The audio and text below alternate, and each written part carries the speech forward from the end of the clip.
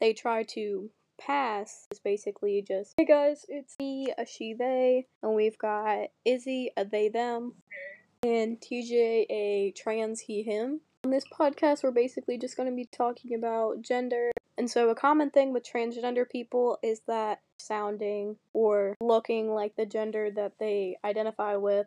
And so, TJ, you're a female to male trans guy, so what do you really do to pass as a cis guy? I started taking hormones, started taking testosterone, got a more masculine haircut, wearing more masculine type clothing. I bind to flatten my chest, and that's about it.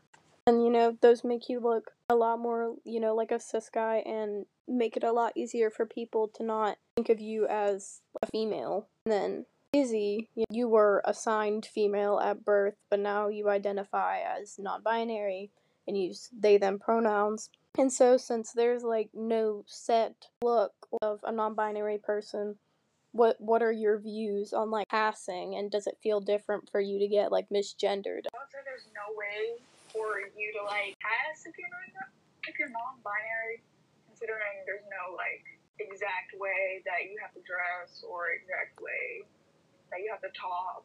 So you can pretty much dress any way you want to, just dress the same way. If you want to change up your style, you can. It doesn't really matter how you dress. And for getting misgendered, I would say it's not a big thing. And if you're non-binary, considering if you walk around, it's not like a Twitter account where you just have your pronouns in there, so people don't know that you're non-binary. So I'd say by friends, I would say it matters more if they know you and they know what your pronouns are. But if you're just meeting someone new and they don't know your pronouns. So if it's somebody that knows and they're consciously misgendering you, it hurts a lot more than just a stranger on the street saying she, her. Say so, yeah. Okay. This is more towards TJ since it's a more obvious thing for misgendering and stuff. How does it feel in detail to get misgendered? Since you're one that's most noticeably changed since you came out. With how our transition now, it's less hurtfulness of it and more embarrassing, not gonna lie.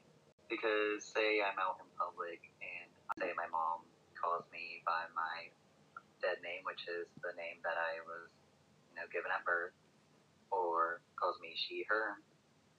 It looks weird,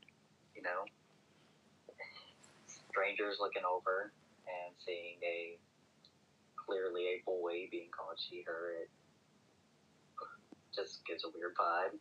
And hey. Okay, so we've talked about Izzy's experience as being non-binary and a little bit of TJ's experience about being trans. So how do you guys feel like your experiences differ since you have different gender identities? I would say being NB, which is another word for non-binary. It's I wouldn't say it's harder, but it's a little bit more difficult because people that are non-binary, you have no way, certain way to dress or certain way to look. So if you're just walking on the street, most people probably won't be able to tell that you're non-binary because you can dress more feminine or more masculine. And they'll be oh, what are their pronouns? Or people might not even think that and just call you whatever, I guess. And it may be a little bit more difficult because I would say older people might not know that there are people you they, them. They may not know that those are actual things. So. Alright, setting change. Me and Izzy are now together in their room, so the audio quality is just going to be a little bit better. We left off talking about how non-binary people have a little bit more of an advantage just because you can't clock somebody for being non-binary. Clocking them just means calling them out for being trans or saying that it's noticeable.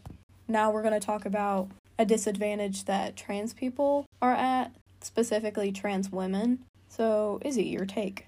Okay, so trans women, especially pre-transition, are more likely to face, violent discrimination, in public and even in non-accepting households.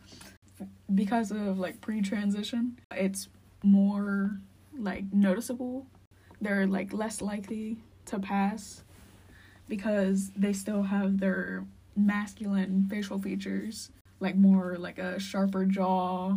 Yeah, so seeing somebody that's obviously got masculine features, wearing like a dress or like feminine clothing now is a little bit more accepted just because we've got like femboys and boys wearing dresses and skirts. You know, there's still people, especially older people, that see a guy wearing a dress and call them slurs and they can like beat them up.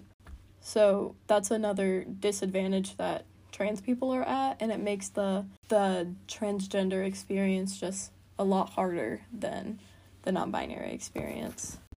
Alright, hopefully we educated you guys a little bit on gender in America, and I hope this was an enlightening experience. Thanks! Hope you learned something.